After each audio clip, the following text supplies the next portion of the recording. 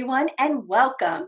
Today on the Business of Life Masterclass podcast, we are excited to report on what Debbie and I did from our interview with Moez.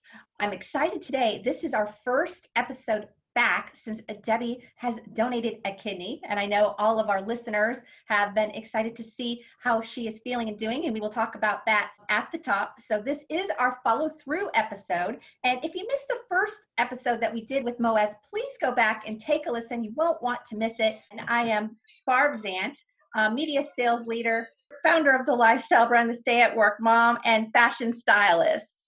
Hi, and I'm Debbie Lundberg, performance coach and founder and CEO of Presenting Powerfully.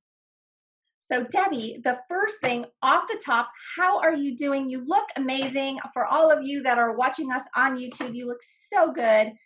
Thanks, Barb. I'm feeling really good. I mean, I'm certainly healing well, and I'm proud to say that the recipient, Deborah, is doing really well, and that's what's most important.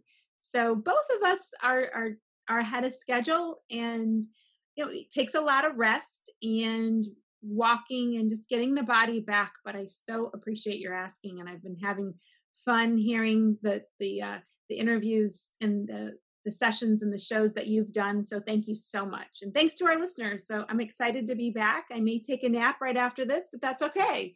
And in the long run, it's healing the body. Well, welcome back. You were missed, and continued inspiration. And talking about inspiration, Moez, he's a great friend of yours. I loved having him on. Since we've had him on, I'm like, I think I want to go back for my master's. He so inspired me. What was something that stood out for you for the interview that we did with him? Well, Moez is enthusiastic, and his energy is so contagious. I don't think I've ever been in a room where he was that it wasn't exciting, and that just reminds me so much about the energy we bring is the energy others feel. And here we were, and we're in a pandemic. It was before classes were back. He's had a lot on his plate, and he took that time.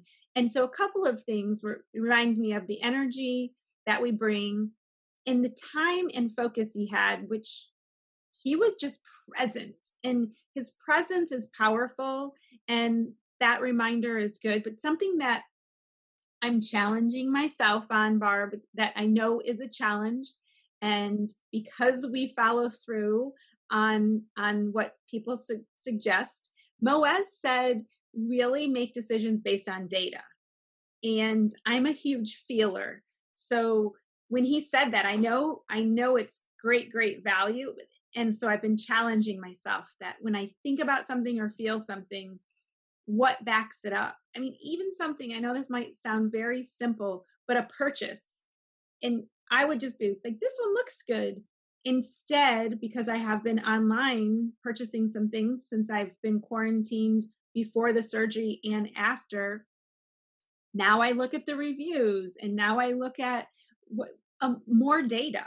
So as small as that could be, it could apply to large decisions too. So that one, I'm not ashamed to admit it. I was more impulsive, and I'm going to use the data as I have the last couple of weeks, and that's because of Moez. How about you? I like that as well. It resonated with me. And he talked about, some people base their decisions on opinions of others. And that has influenced me in the past.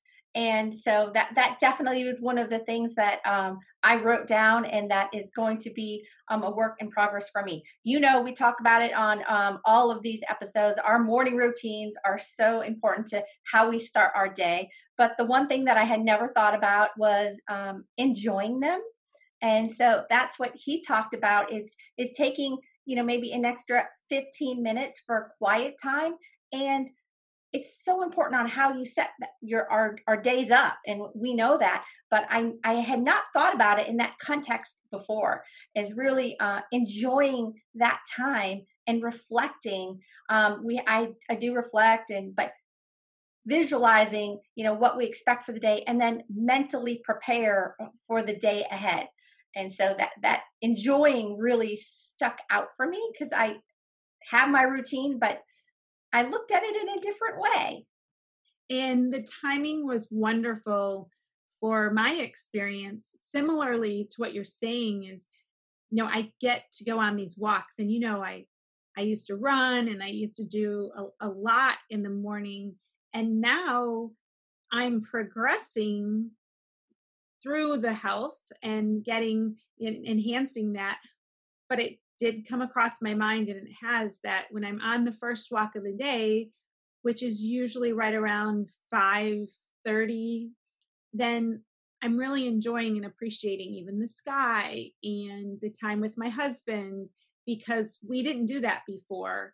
So that has also influenced me, and partially because of Moez and partially because of the timing. So I couldn't be more grateful that we had him on before this, because you're right. And I even said to my husband, it's not about the steps, it's about that this is part of the journey. And so while that might not seem like as much quiet time, we talk more in the evenings, but in the morning, I think we're both taking in the day. And I'm surprised. I don't mind saying that. I'm really surprised how much I'm enjoying it, but I'm definitely appreciative.